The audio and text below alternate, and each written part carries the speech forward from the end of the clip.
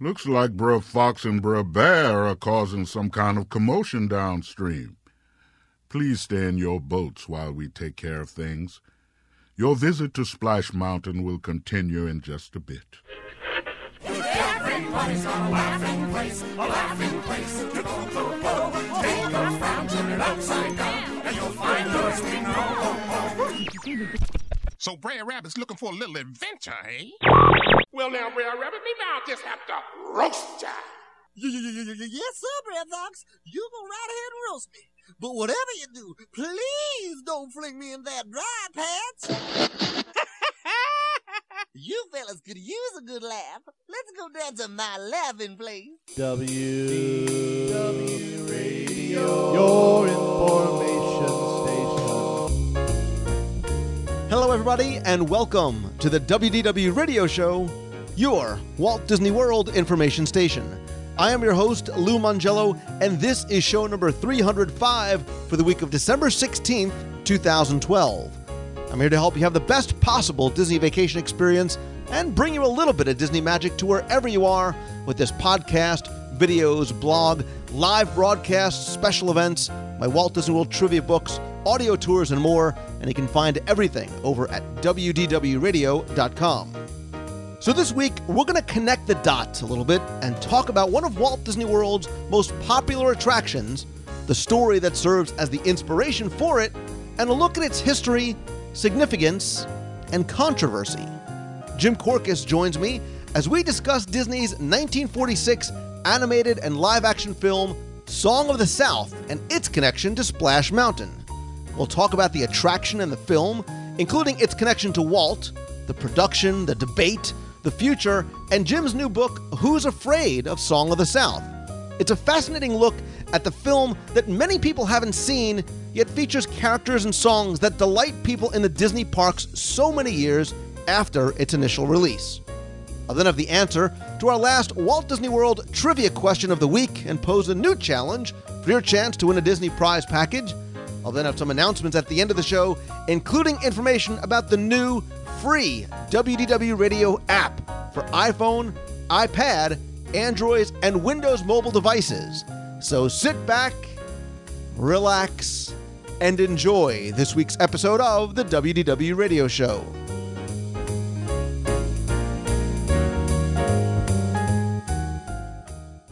It happened on one of them zippity-doo-dah days.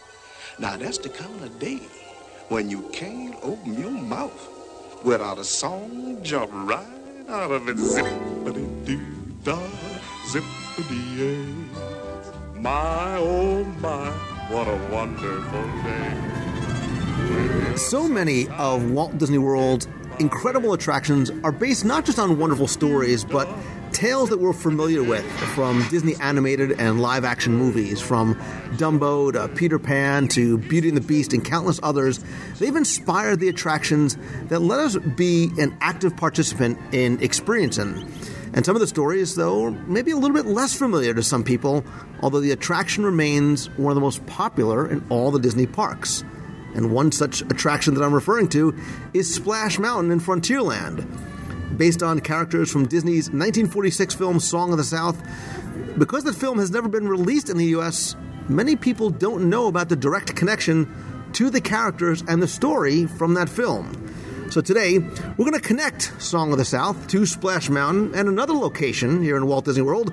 And I'm joined today by Jim Korkis, who just happens to have a new book out called Who's Afraid of Song of the South, which has just been released. Jim, good to see you again. Always a joy to see you, Lou. It's been too long, but I know you live a hectic lifestyle, Disney cruises and media events and all of that.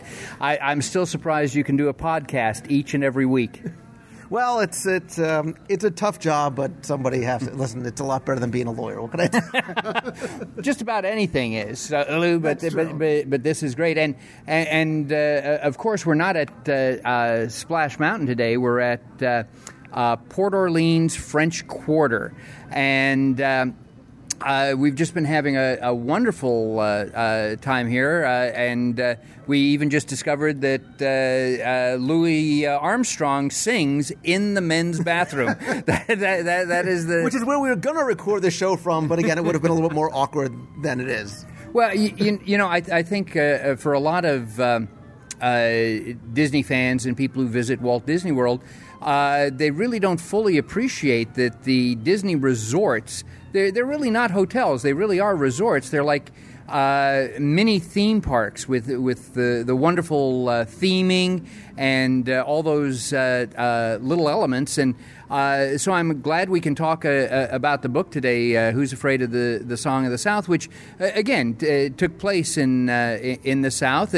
And of course, the tale's also being told in New Orleans. In fact, in the outside square where we are right now, in the mid-'90s, they used to have meet and greets with costumed Brer Bear and Brer Fox, especially over the holiday season. They used to do a big holiday event over here. Yeah, you were saying, and that's really neat. You know, we've talked about some of those different kinds of character experiences, even things that you can find over at the Empress Lily Riverboat and Fort Wilderness and things like that. And I never realized that they had really a nice sort of Christmas outdoor event here as well. Yes, and the only reason I know that is because my brother Mike, who was a Streetmosphere character at Disney MGM Studios in those days. He was the Rawhide Kid, a cowboy with a huge lasso, and people could step into the lasso and all of that. In the Christmas evenings, he'd be over here at Port Orleans dressed up as the jester, you know, in the yellow and green and purple, and would be performing out here in the courtyard at night. And Disney would give you free hot roasted chestnuts and or a sugar cookie, and they had apple cider, and they had milk, hot chocolate with marshmallows. That was all free. And then he would lead people down to the little area, which is now a playground, right in front of the pool, and he would tell the French story of the first Noel, the story about the little child who put a candle in the window, you know, to guide her father back home, and all of that. It was all very touching and all very wonderful. But again, as I said, the resort right now is pretty wonderful as it is. And look, we've talked in the past about some of the stories about resorts, like Wilderness Lodge. We've done a show about, you know, Port Orleans and the very, very elaborate backstory that exists here as well, too. But, you know, in terms of some of the things like the characters, I always find it fun to introduce or maybe reintroduce or help adults remember or introduce kids to some of the great films and through the characters that you can find throughout Walt Disney World. I think about Willie the Giant in Sir Mickey's, Pecos Bill, Humphrey the Bear. Now you can really see him over in Storybook Circus. But you're unfortunately not able to do that now with some of the great characters like a Brer Fox and a Brer Bear in Splash Mountain because the film is not accessible. Absolutely. And you know, you're talking about Brer. One of the reasons we're here at New Orleans Square as well, too, is this was partly Cajun country, and so they would use a version of French. And so in French, the French word for brother was frère. The English word was brother, of course, and so you combine them together. That's where you get Brer. And so the whole point of that, too, was that all the animals were brothers to each other.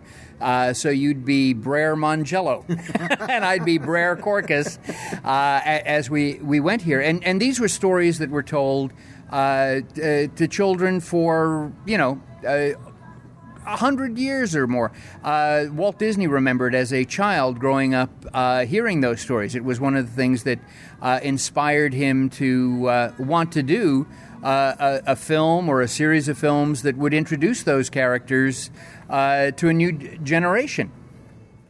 So I want to, before we talk about the film itself, I do want to talk about its connection to Splash Mountain. And maybe the best way to start is by going back into history. I think we've all sort of heard the legend or the tale of Tony Baxter on his way over to Imagineering in 1983, realizing that because Walt Disney had bought the rights to these characters from the Harris family in the late 1930s, they had this wonderful story and these incredible characters and music to work off of. So he had this concept for this log flume attraction, this Zippity River Run, presents it to Michael Eisner, who says, great idea, love it, except we've got this new movie coming out, and we really want to sort of promote what this is. Tony says, well, wait, it doesn't really fit. We're talking about characters that exist in the Deep South. You're talking about characters that exist up in Massachusetts. And, of course, that film was Splash with Daryl Hannah and Tom Hanks. They come to a mutual agreement, say, all right, look, what if we did this? What if we put the name of your film in the title of the attraction? We get a new mountain. You get the name of your film. Everybody goes home unhappy. And I had a chance to meet Tony Baxter.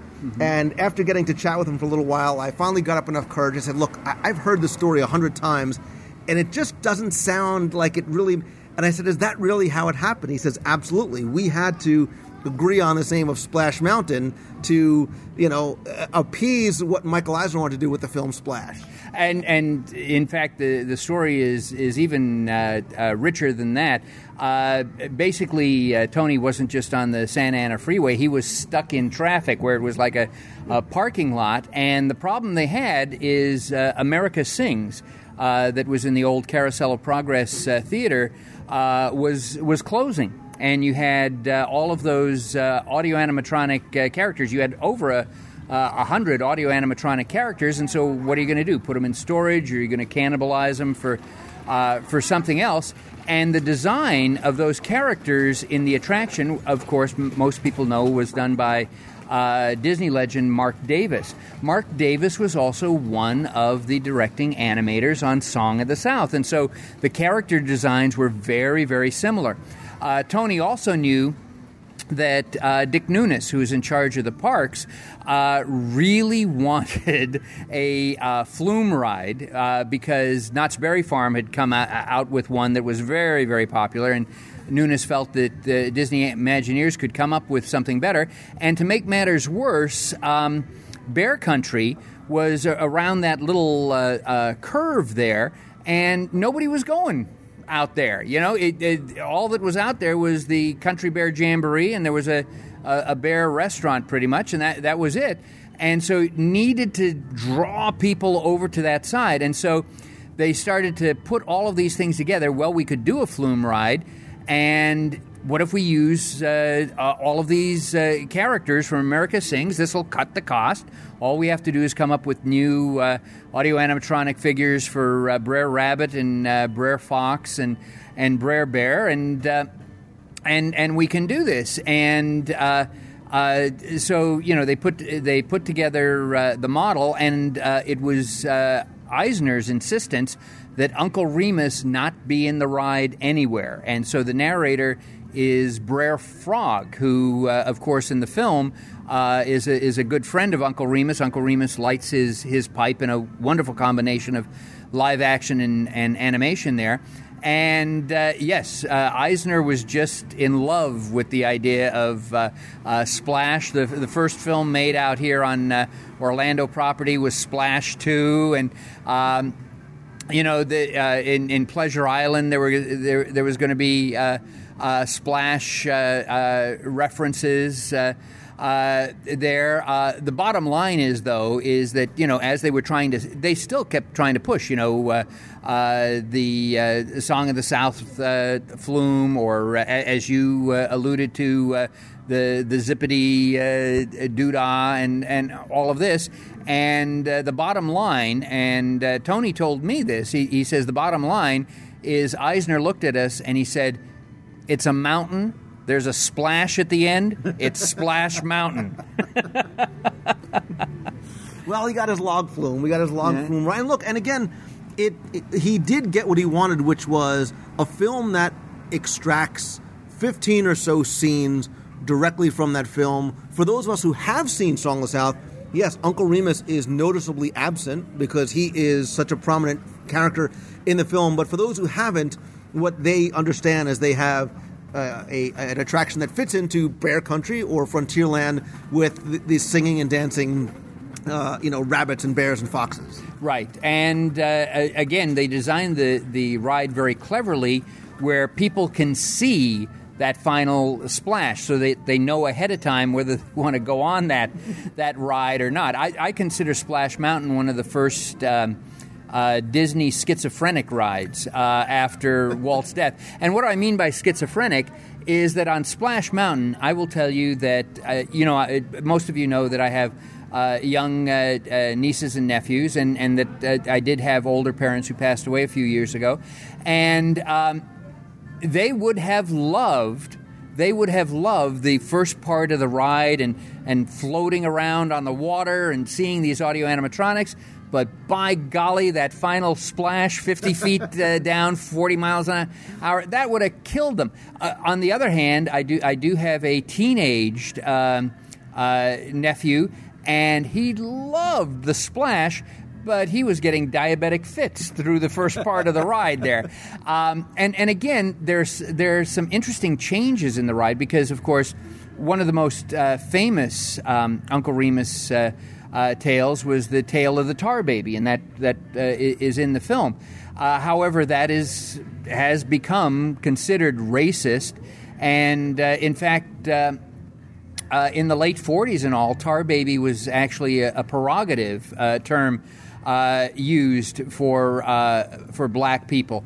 And so by the time of the 70s, in Disney storybooks, you'll notice that Brer Rabbit doesn't get caught in black tar. He gets caught in white glue. It's a white glue baby. And then you notice in the Splash Mountain ride, they avoid that entirely, and he's caught in honey.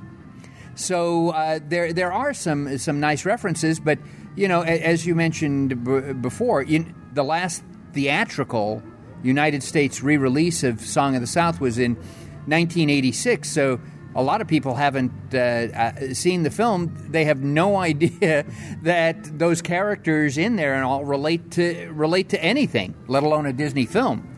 And when it was released, it was re-released a number of times. Well, when it was re-released for the 40th anniversary, it was released as Walt Disney's classic. That's what the poster said. And I think that's what people need to understand, too, is that this is actually a film, and by correlation, the attraction has a connection to Walt Disney, because he had said that there was something very appealing, something very satisfying about the tales of animals that behave like humans and the character who narrates them. And he said he was familiar personally with the Uncle Remus stories that sort of went beyond this since he was a kid. And he said, from the time I began making animated features, I've had them definitely in my production plans.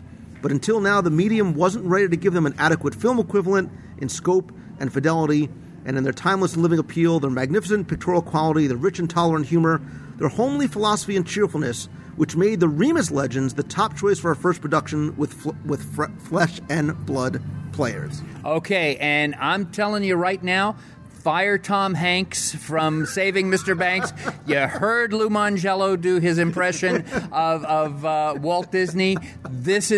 He's got to grow the mustache, but other than that, he's in like Flint. No, you're absolutely true. But there were some other reasons behind the making of Song of the South. First off, in the war, Walt saw that he really needed to diversify into live action because with animation, it's so labor intensive. It takes so long. You have so many people involved. But what happened is RKO was distributing the Disney films, and so the stipulation in the contract was that Walt would produce animated films, although there was sort of a little codicil in there that you could combine live action and animation. And so that's where you get in the Three Caballeros and Saludos Amigos. And so Walt was looking at Song of the South to expand. He always considered Song of the South his first live action film. And he was looking to expand into live action, but he had to have animation in there. And the animation in Song of the South only covers a third of the film, to meet the requirements of the RKO contract. So he was looking to diversify, looking to get into live action, and this was perfect. And, I always say this too, Walt never liked to repeat himself, never wanted to do sequels. There's paperwork in the archives that shows that Walt was hoping Song of the South was going to be a huge success, and he would use that as a template for at least 2 sequels, using the same Well, at least using the same actor, Jimmy Baskett, as Uncle Remus in live action, and then doing more animated segments, and that would be, as they say in Disney terminology today, cost-effective. Right, because there are obviously many stories, that they could have selected, drawn from in making the film, and I think, like you said, it's classic because you did have some of those legendary Disney artists and animators, Claude Coates. I'm doing my Walt. Walt had a tough time with that name too. Mary Blair, Milt Kahl, Eric Larson, Ollie Johnson, Les Clark, Mark Davis, and John Lounsbury. So there was a lot to it in terms of artistic. Certainly, the music. And it won 2 Academy Awards for Zippity Doo-Dah's Best Song, and it was nominated for Best Scoring of a Motional Picture. And James Baskett actually won an honorary Oscar as well. Which was highly unusual. And in fact, believe it or not, the Hollywood community was strongly behind that. It was Walt himself who wrote to the president of the Academy of Motion Picture Arts and Sciences and said that James Baskett should be considered. Now, again, because of the time period and all, you can't nominate James Baskett in a regular category. That was not, acceptable. And in fact, the very first black actor to win a competitive Oscar for Best Actor was Sidney Poitier in 1967 for Lilies of the Field. But he felt that Baskett really needed to be honored because the director that he had, just the live action director, just was like, okay, well, start shooting. There was no, so in the letter he wrote, he said Baskett created the character himself, created a lot of those moments himself, and as I said, a lot of Hollywood was behind that. Betty Davis, Hedda Hopper, they all wrote letters in support of that, and so Ingrid Bergman gave him an Oscar, and then sadly, because of diabetes and other health problems, Baskett passed away about 6 months later after receiving that Oscar, which was a huge loss. You mentioned that 6 of the 9 old men worked directly on this film, and most of them said that it was the happiest experience of their life working on animation because they could just really break loose. Walt was always constantly trying to go towards more realism in animation, like Bambi and that. In this, they could go wild, and because there was just a short section of animation, they could devote all of their attention to that animation rather than spreading it out over 90 minutes. And by golly, and in fact, the reviewers of the film originally all had high praise for the animation. They said, we wish there had been more animation and less live action. And so maybe what we should do, Jim, is because I think so many people have not certainly seen the film and may actually be unfamiliar with the story, let's just sort of summarize the story a little bit, and then let's talk about what this film's significance was, because I think there were a lot of important things beyond the sort of mix of live and animation that it represents. Okay. And so Brer Rabbit, Brer Fox, and Brer Bear were on their way to a meet and greet with Lou Mangello, and along the way... No, okay. That's the worst Walt Disney impression I've ever heard. Basically, there's the live-action storyline, and the animation are stories that... Uncle Remus tells to a young boy to help him learn life lessons. So the bottom line is this takes place after the Civil War. Now, the film doesn't make that as clear as it should be, although there are certain references in there where you can spot it immediately, because at one point in the film, Uncle Remus says, I'm packing up and I'm going. I don't have to put up with this. If this was during the time of slavery, he would be considered property. He wouldn't have the freedom to go do that. So the storyline is, and none of this was written by Joel Chandler Harris, who wrote the Uncle Remus tales. The animated segments were based on that, and the character was based on some of Joel Chandler Harris's Uncle Remus tales, but the rest was a brand new screenplay written by a first-time screenwriter, Dalton Raymond. And so a young boy is taken by his mom and dad to his grandmother's plantation in Atlanta, Georgia. And unknown to the young boy, Johnny, his parents are estranged. And so the father leaves to go back to Atlanta, leaving Johnny to try and adapt to this new environment. He wants to run away. He runs into Uncle Remus, and Uncle Remus tells him a story about Brer Rabbit, and that goes into animation. And so Johnny decides to stay. He makes friends with Toby, who's a young black boy about his same age, and Ginny, a young, very nice girl, but from the wrong side of the tracks, a very poor family, whereas Johnny's family is a lot better off. And Ginny has two older brothers who are a real pain in the rear. And so in the Uncle Remus stories that Uncle Remus is telling, Brer Rabbit is sort of a surrogate for Johnny, little Johnny, and getting out of trouble. And Brer Fox and Brer Bear are sort of symbolic of Ginny's two older brothers who are constantly teasing Ginny and Johnny and getting them into trouble. Now, the mother, Johnny's mother, fears that these stories that are being told are not good for Johnny. They're, and so forbids Remus from telling him any more stories. So Remus decides to, okay, I'm going to pack up and I'm going to leave, and I'm actually going to go to Atlanta because a boy needs his father. I'm going to let his father know needs to come back. Johnny hears about this and runs to try and stop Remus, and he cuts through a pen that has a bull, and the bull, of course, Johnny's wearing red as well, too.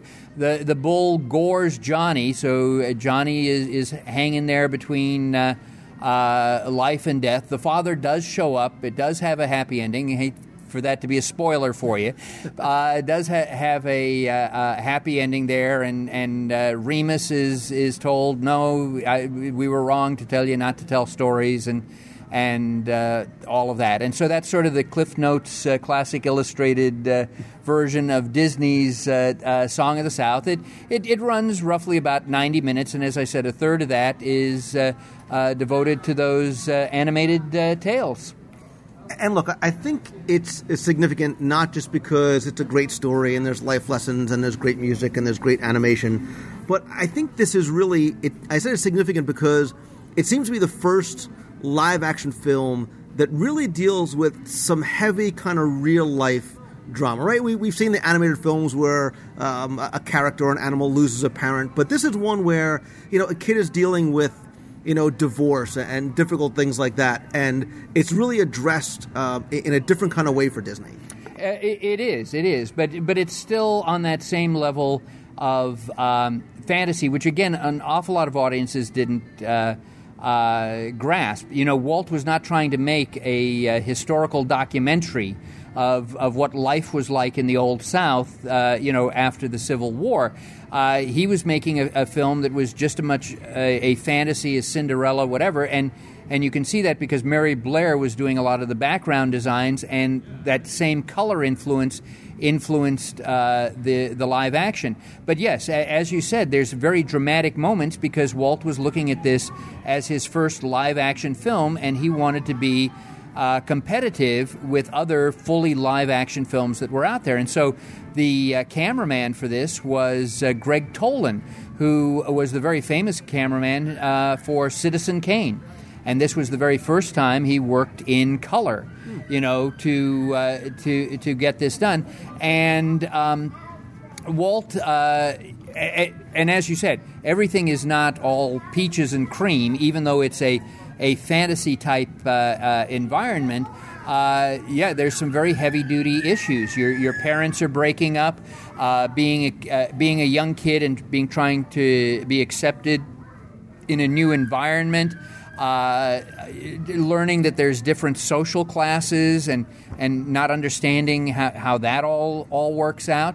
And again, this was a highly innovative film for the time because, again, Johnny's best friend is this little black boy. And the little black boy is not his servant, is not subservient to that. The black characters are all sympathetic and clever and warm and friendly. You know, most of the white characters are sometimes dysfunctional or in the case of the mother, she's really just not listening to her son. You know, I'm expecting it done this way, and she's not being sensitive to what he's going through.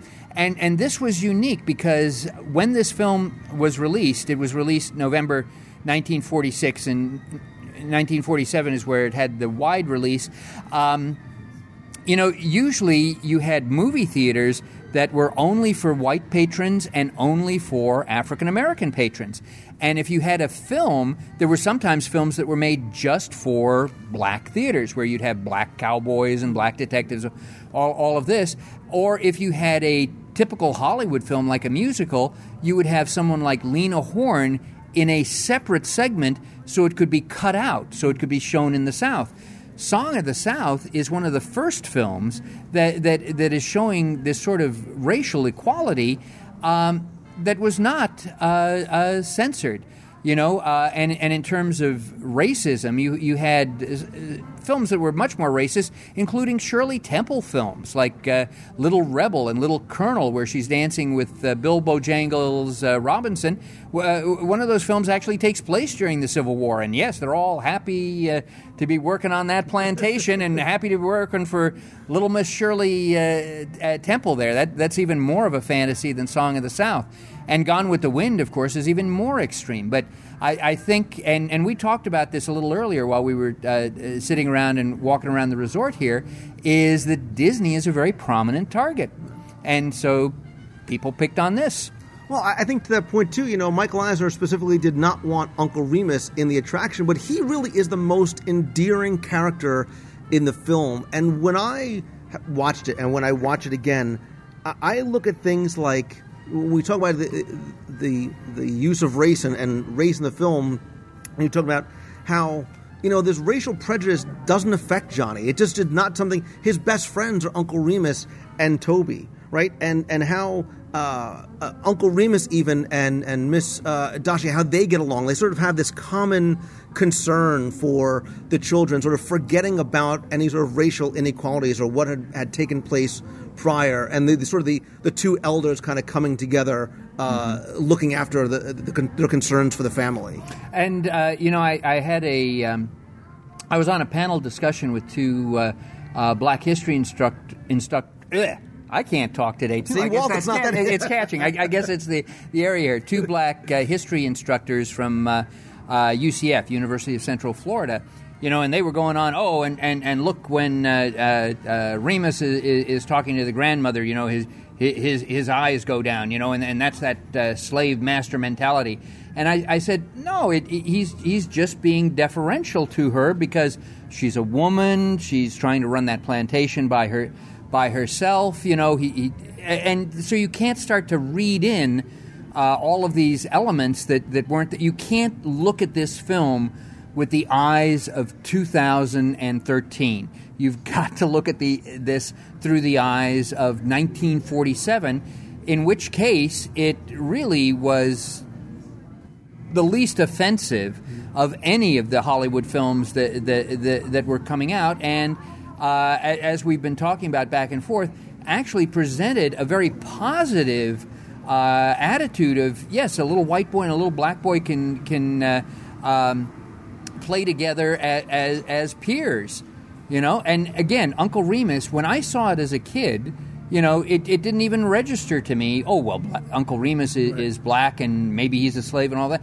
I just thought, what a nice guy and what a great storyteller. You could see why Johnny takes to him because he's so warm and he's so grandfatherly. I mean, look, I even saw it as at the end of the film, you know, not only does Johnny come out of it, but even Sally kind of gets past her prejudice a little bit to save her son, and that's sort of the other ultimate resolution is she's gotten past her prejudice towards Uncle Remus. Well, what is amazing, and there's so many things about the film that people miss, is at the very end of the film when Johnny runs into Uncle Remus, and Uncle Remus says, "Oh, and where are you going?" He says, "Well, we're following Brer Rabbit," and then suddenly the animated Brer Rabbit is there, and Johnny and the rest are following. Take a look at Uncle Remus's face, and he is just blown away. It's almost like, they really are real? What is this? And it's that magic of storytelling of going on.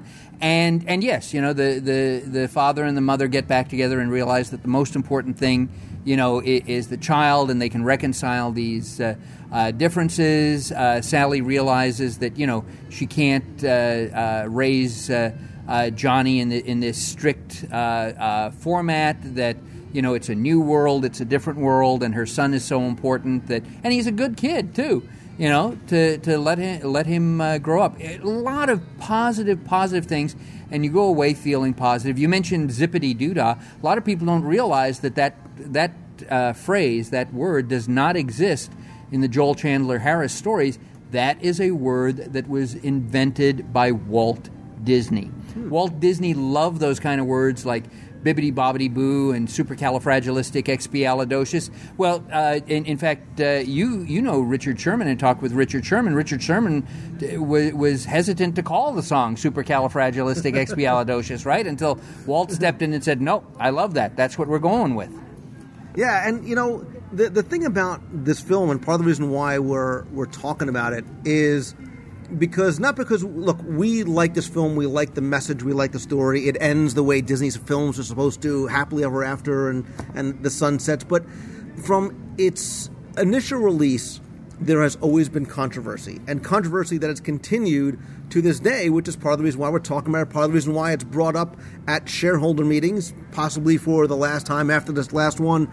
And I think, Jim, and certainly I would never tell somebody who finds something uncomfortable or offensive not to feel that way, but some of the very early controversy came from people who were creating controversy after not even seeing the film. So, for example, the NAACP issues a statement talking about perpetuating this glorified picture of slavery and this idyllic master-slave relationship, distorting facts, although they admit later on that the person who put that statement out never actually saw the film, never realized that it's this Reconstruction era, post-Civil War, post-master-slave relationship time. And again, some of the fault has got to fall on Walt, that he didn't make this clear. All it would have taken is in the first couple of seconds of the film saying 1867 or whatever, and so you would know, or 1870, whatever. And again, I'm with you. I don't want to be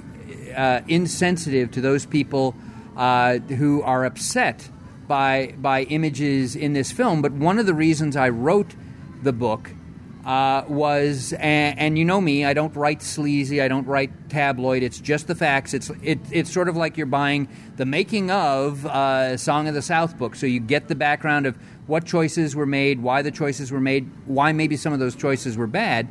But what happened at that time period is, you have to realize, is that black folks were being lynched in the South. In fact, they were trying to push through an anti-lynching law of all things, and Truman was dragging his feet about supporting such a thing. To me, this is just horrendous. This is just outrageous. And there were so many films that were out there that you did have black actors, and the only way you were seeing them were in subservient roles or in comic roles where they were supposed to be flustered or lazy or illiterate or all of these negative things, and there were no other images balancing that out. Today we have plenty of positive images, whether it's Bill Cosby and the Huxtable family, or Barack Obama as president, or whatever. We have tons of other images to compensate for that. But in the 1940s, when this came out, the only images that were coming out of black people were putting them in these negative positions. And so, if you want to attack that, you don't attack a minor B film that nobody's ever going to see. You go for a big target, and Disney was a big target. And as Lou pointed out, yes, when the NAACP released that statement, of course, there's a lot of wrong things. First off, it doesn't take place during the time of slavery. But the statement was based, because they were being pushed to come and release a statement, the statement was released early because 2 secretaries went and saw an early screening of the film. And I've read those letters, and they're mentioned and they're quoted in my book. And they loved the film. They thought the film was great. They thought the film was funny. But again, they said, we need to point out that some of those stereotypical images are still there. The black sharecroppers, singing the spirituals. There's a heavy use of dialect. Well, the point of this is that dialect was natural at that time period, and it wasn't just for African Americans. It was white people used some of that dialect as well. I have friends in the South, and they come up and they say, "Oh, get me a pop," and I say, "What, a soda? You want a soda?" Yeah, a pop. Well, what kind of a pop? Well, a Coke pop. What? What are you talking about?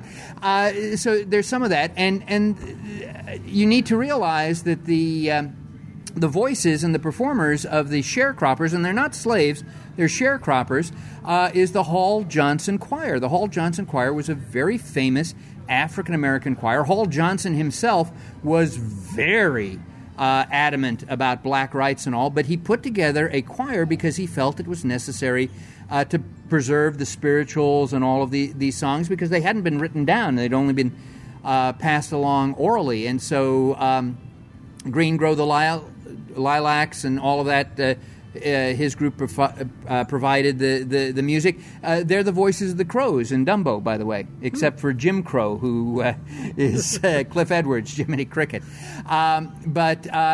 So they're doing this, and he would never have... Hall Johnson would never have partnered with any project that he thought was demeaning to that. And again, if you listen to these spirituals, slaves never sang because they were happy.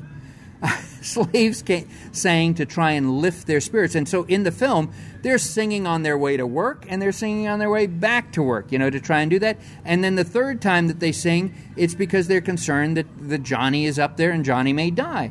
And I think all of that is legitimate and not promoting, all these happy folk. That's not the intent in the film. That's not the purpose in the film. That's not the way it's used. But again, you take a look at how it's used in other films, and so you go, yes. And even today, there are people who condemn the film who have not seen it. A very famous African-American film director, Spike Lee, I was told this, condemns the film, doesn't want it to be released, has never seen it. And by the way, for those of you who are, I don't know if should buy Jim's book because I don't know if that's an iffy type thing. That's one of the reasons the foreword is written by Disney legend Floyd Norman. Floyd Norman was Disney's first black animator and storyman. He was hired by Walt himself. He knew Walt. He said, I don't know about all of these people who are calling Walt racist. He says, I worked with Walt. When I was a storyman, I was pulled up into the story meetings, and there was Walt, and I could see him in action. And he never treated me any better than anybody else or any worse than anybody else. He says he treated us all the same. He treated us all like we were jerks. He said, and we didn't know anything. And come on, let's get on the ball and get this done. But Floyd loves the film, and in the foreword, he writes a nice lengthy foreword. At one point, Floyd was working for Disney Publications. And over the Christmas season, which we're in now, Disney used to release a Christmas comic strip that would start appearing in November, and it would appear daily in a newspaper, and then would end up on December 25th, and Santa Claus would have come and helped the Dalmatians save the day or whatever. And so Floyd decided that since he loved the film so much, he was going to write a comic strip about Johnny and Ginny going to Uncle Remus and asking about, it's so warm we might not get snow. There was even global warming in those days. We might not get snow. Will Santa Claus ever find us? And so Uncle Remus starts to tell a story about how Brer Rabbit felt the same way and how it did get resolved and how Santa showed up and all of that. And he said, sent it in. It got penciled, the whole bit. Editors of newspapers sent these, terrible, terrible letters about how dare Disney do this and how insensitive Disney is. And Floyd says, I would have liked to have seen the look on their faces when they pointed out that the guy who wrote this was black. And he says, but it did run, and there were no complaints in any of the newspapers whatsoever. So sometimes people are reacting ahead of time rather than from what is actually there. I do feel there's a strong need to be able to put the film in context, especially for younger audiences, because Lou and I were talking a little earlier today about we've got an entire generation who really doesn't know Walt Disney, really doesn't remember things like rotary phones or things like that, or a time where the TV was black and white and you only got 3 channels. So a lot of this stuff, a lot of history has been forgotten. Anything beyond 10 years, a lot of young people don't know. So it needs to be put into context, and I think is a wonderful springboard for conversations between parents and children and between other people. I agree. And, Roger Ebert, who is the noted film critic, who has always been a proponent of everything should be out there for people to see and judge. This is actually one of the few films, he says, that he thinks that because it's a Disney film, because it becomes the consciousness of American children, should not. Students should see it, but kids should not, because they take films more literally than do adults. And to that point, Jim, I agree with that, but I've shown this film to my kids. I have it in digital format. My kids have watched it multiple times, and when they see it, they don't see it in terms of race. They see, Johnny and his friend without there being a distinction of color. That's how my kids are being raised. So they're not looking at it in terms of, well, Dad, where did this really fit into the whole context of slavery? It's these two people are getting along, different colors, different backgrounds, everything else like that. So I agree that it should be shown as long as that's the message that you are explaining to those who might need help sort of interpreting that. And actually, to enlarge in that, it has been shown frequently in the last few years without that context, and no race riots have been generated. It hasn't been shown theatrically in the United States since 1986, but it's been released in Japan, it's been released in Europe, it's been released in South America. The BBC too in the UK has played it several times during the Christmas season. And again, there's no comments, there's no negative feedback, and this is without historical context. I know that, and again, I don't blame the Disney company. I didn't write this book to annoy or embarrass the Disney company. I wrote this book so that the information about the film could get out there, so that when people do have conversations about the film, they have a better understanding about what they're seeing and why it's there, and who worked on that, and how that led to other things. But I don't blame the Disney company for not releasing it, because the Disney company is a very prominent target, and there will be people who will react to it, never seeing the film, but just, oh my gosh, this is demeaning, and the knee-jerk reaction, and all of that. And so, I was disappointed that Bob Iger even took off the table a limited release. I hope that, just like the Disney Treasures, if there was a limited release and it was obviously marketed just to adults, would that work? But the last time Iger was asked, he even pulled that off the table, because again, there's nothing to be gained from the Disney company releasing this. The Disney company still makes a ton of merchandise money from these characters. Not Uncle Remus, but Brer Rabbit and Brer Bear and Brer Fox. and also off of Splash Mountain. But I will say that it breaks my heart a little bit because I know this personally, that there are people who ride that attraction and have no idea that it's connected to a Disney film whatsoever, or why that film was made. And again, most of the animators who worked on this said that this is some of the favorite animation they have ever done. And this Roy E. Disney, I was talking with him, and he was trying to promote, well, can we just package and release the animation? And now you're getting into the dialect and all that. And again, the people who did the voices were, again, black performers. James Baskett not only did Uncle Remus, he did the Fox. He did Brer Fox. And in fact, everyone I talked to, Frank Thomas, Ollie Johnson, said, my gosh, he was one of our favorite voice artists ever, because he could talk so fast, but he could go up high, he could go low, he could put so much into this, and he could get out 2 words a second, which is faster than we could animate it. Brer Rabbit was done by Johnny Lee, who is a black singer. And in fact, an interesting thing is during the Laughing Place scene, Johnny Lee wasn't available to record Brer Rabbit's voice because he was overseas on a USO tour. James Baskett stepped in and did Brer Rabbit's voice in there, and the laugh that he does is reused in Jungle Book when Baloo tickles King Louie. This is all in the book, folks. This is all in the book, and I'm not giving away the book. There's more in the book than all of this. And, of course, Brer Bear was done by Nick Stewart. And I got a chance to meet him out in California when he was like, gosh, in his late 70s, almost 80, because they had brought him out of retirement to do the voice of Brer Bear in the Splash Mountain attraction.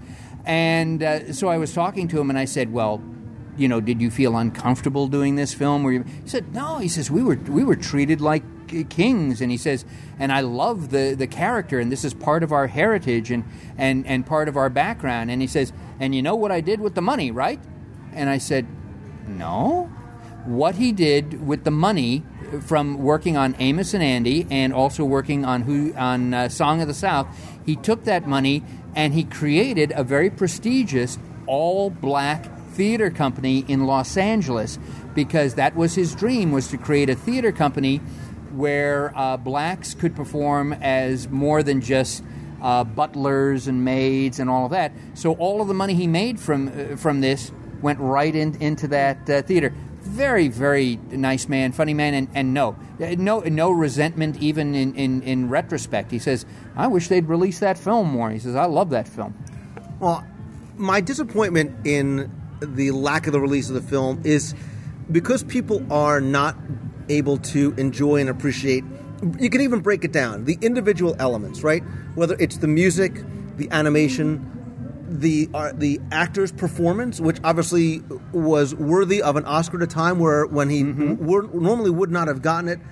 And look, to me, the message of this is, I think, the message that is meant to be portrayed at the end, which is people of different race and colors and backgrounds getting along together, working together, having a common love and interest in family. I think that's what the message is that, I know that my kids took away from it. So that's where my disappointment comes in terms of that. Well, I think the real message is that people of any age, any sex, any race can get along with animated characters. I think that is the theme of the film there. Do not be afraid of animated characters, no matter what you saw in Who Framed Roger Rabbit.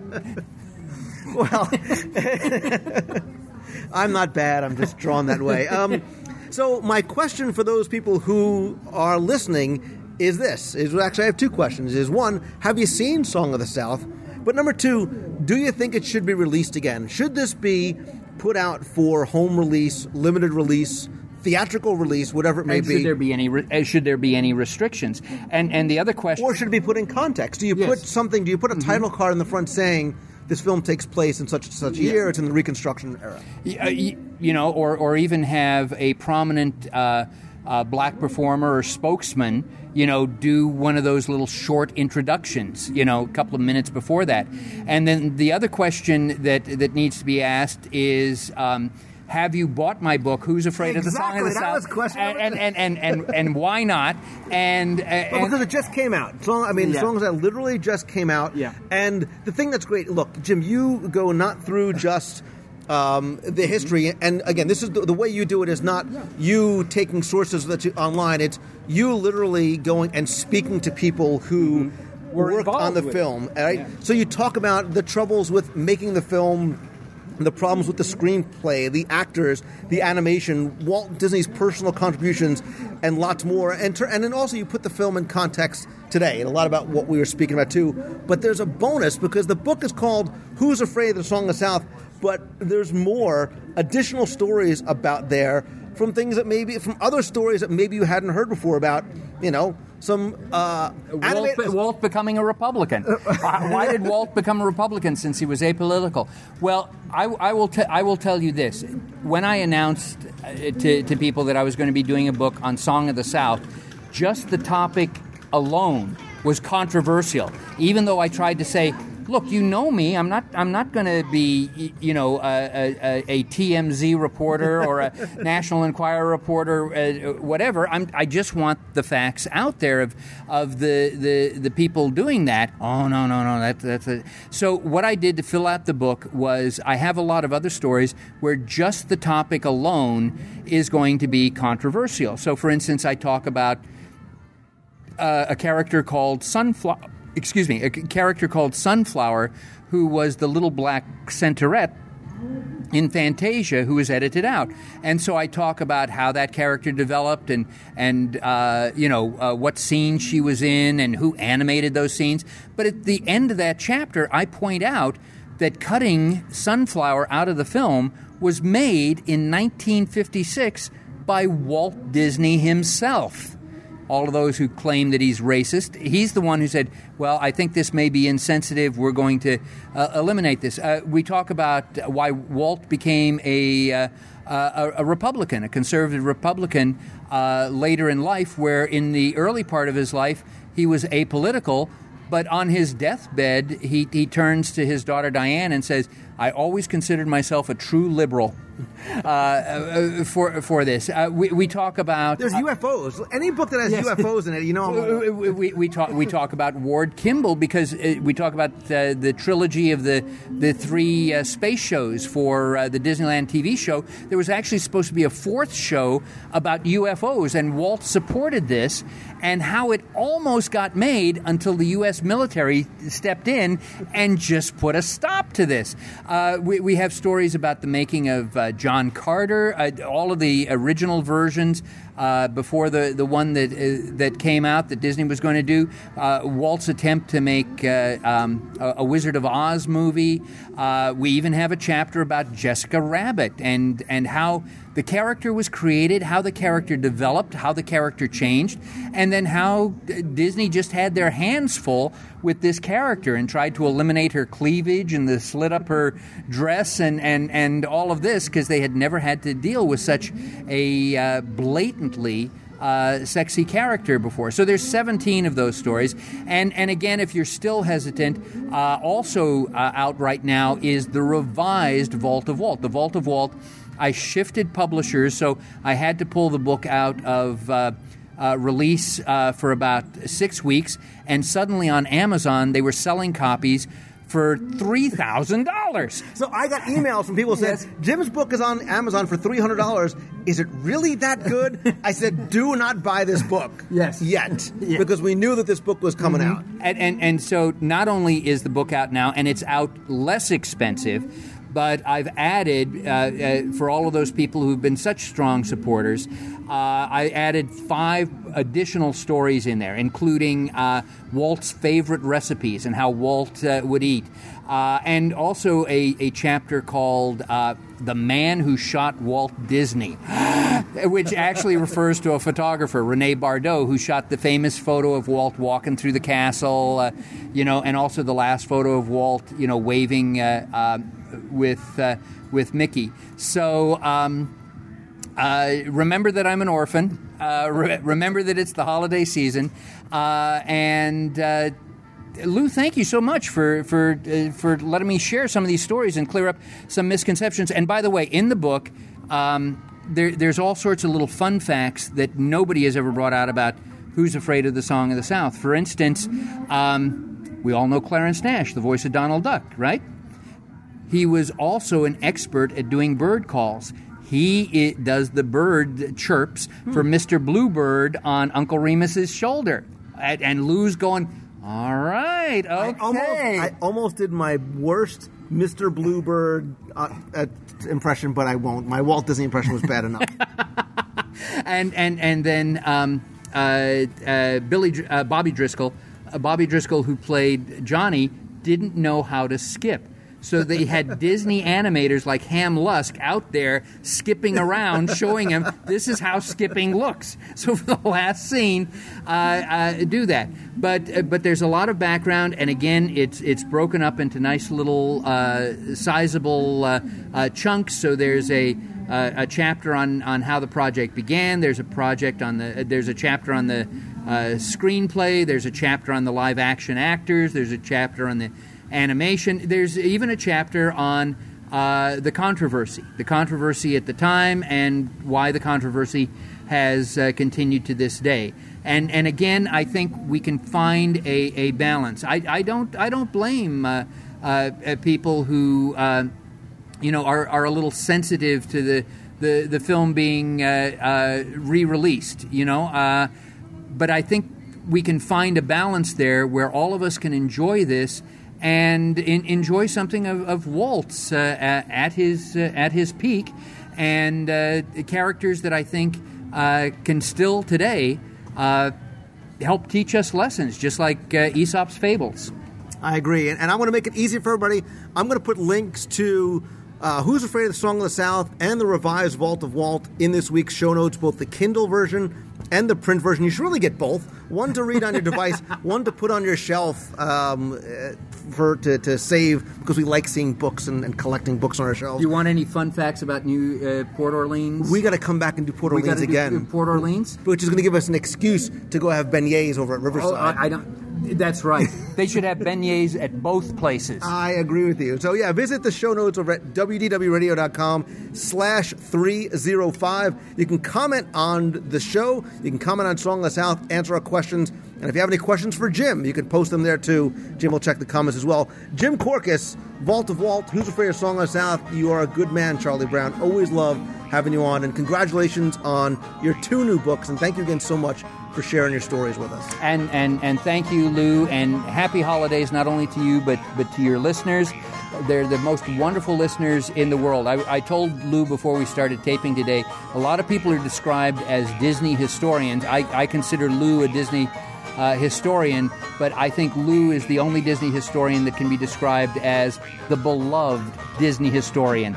He is so loved by all of you, and I see that when I go to events as well. And I am here to tell you that what you hear on these podcasts is exactly how he is in real life. He is a wonderful friend. He has been inspirational and supportive of me. And so his name is in the back in the acknowledgments of both of my books. So when you get the books, make sure you take them to a Lou meet and greet and have Lou give you an autograph there. Thank you again, Lou. Happy holidays. Jim, thanks to you as well, too. I'm not the... I'm really more of the huggable Disney historian. And I'm much taller in person. Are you the Duffy Disney historian? Okay. Fun is what we think. Boy, are we in luck. We're visiting our laughing place. Everybody's a laughing place to go the fun. We found one that's filled with fun, and you'll find yours we know the home. Everybody's a laughing place.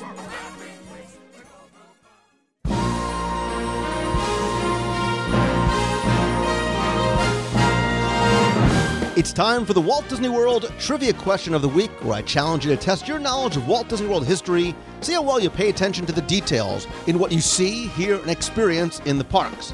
We'll then randomly select one winner for a Disney prize package. But before we get to this week's question, let's go back, review last week's, and select our winner.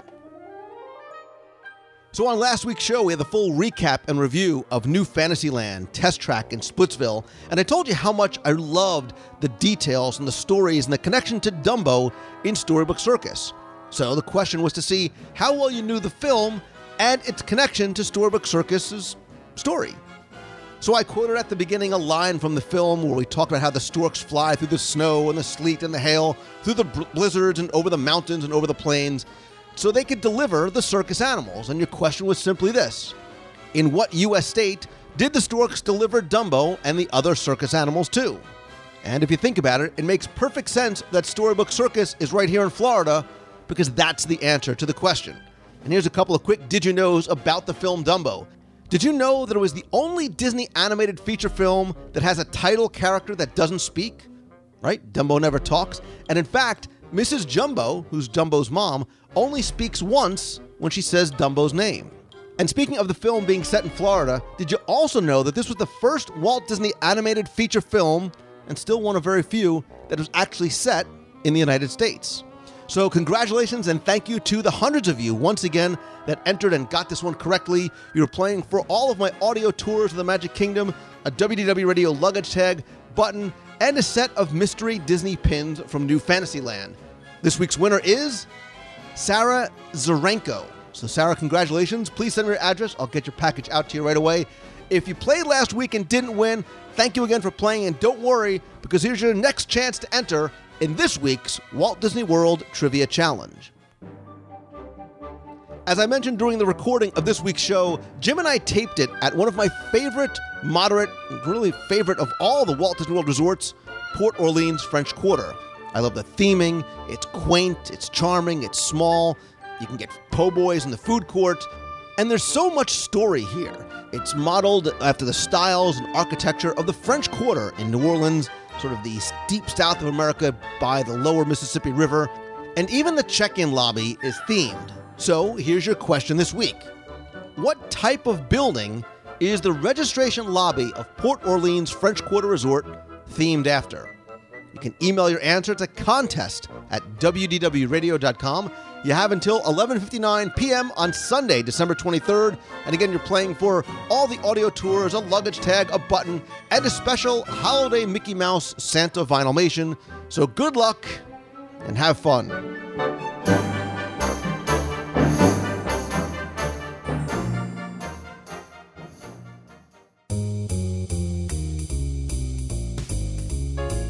That's going to do it for this week's show. Thanks again for taking the time and tuning in this and every week. Thanks also to my guest and friend, Jim Korkis. I'm going to have links where you can purchase Jim's books on Kindle and in print in this week's show notes over at wdwradio.com/305. You can also comment there as well. Again, Jim and I will comment back and forth with you. Keep the conversation going from this week's show. While you're on the site, don't forget to check out our daily blog posts from so many great guest authors. We have contests, photos, our fun, free, family-friendly discussion forums, new videos each week, and more. Also, be sure and sign up for our newsletter. It's a free monthly email newsletter that has exclusive content, contests, offers, deals, information, updates, and opportunities. You can visit wdwradio.com/news or click the link at the top of the page.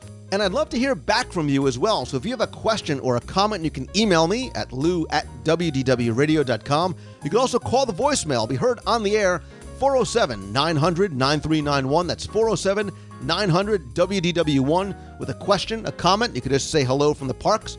But as much as I love connecting with you guys on things like Twitter, I'm at Lou Mangello, and the Facebook page, you can come like us over at facebook.com/WDW Radio.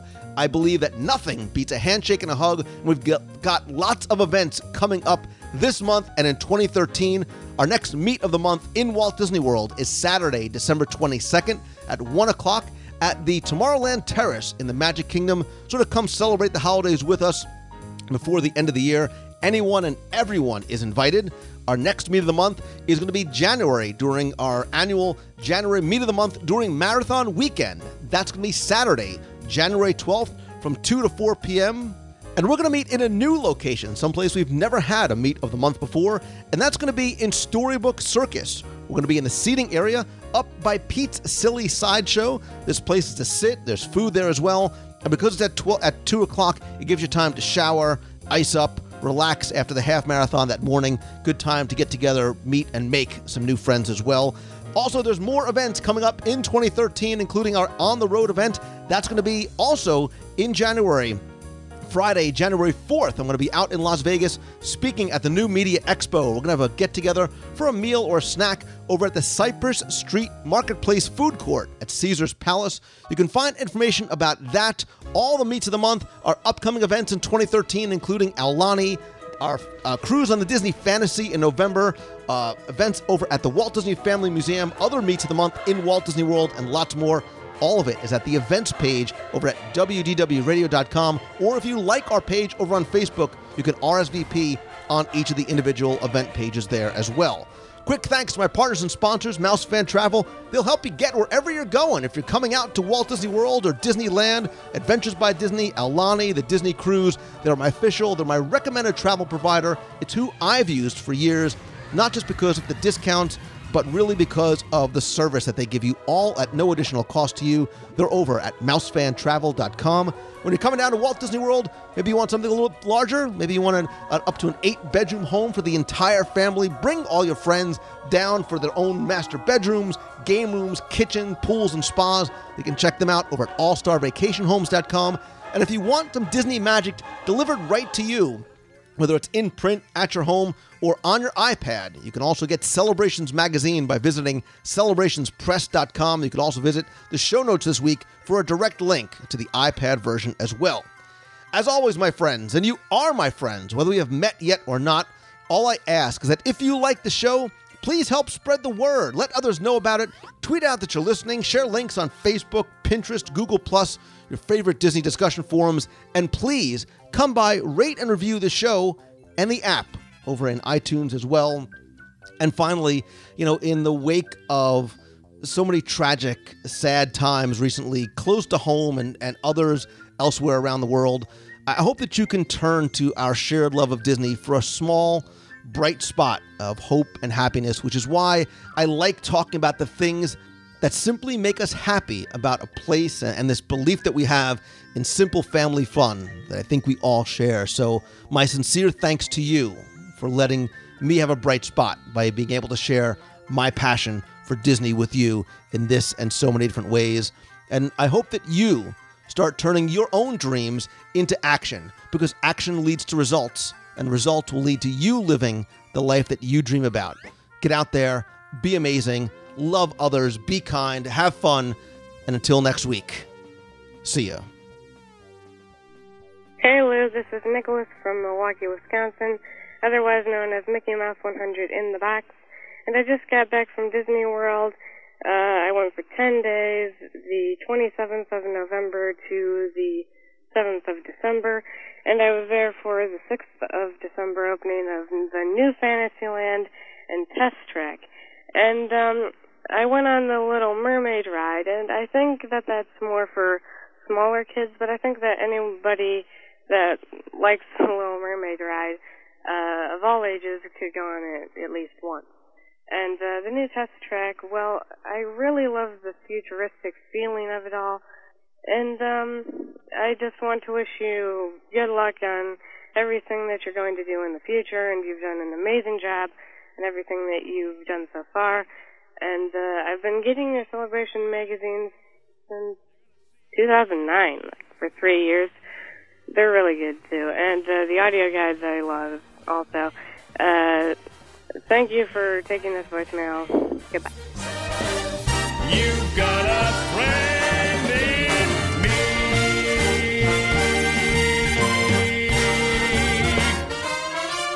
Yeah. Hey, Vern.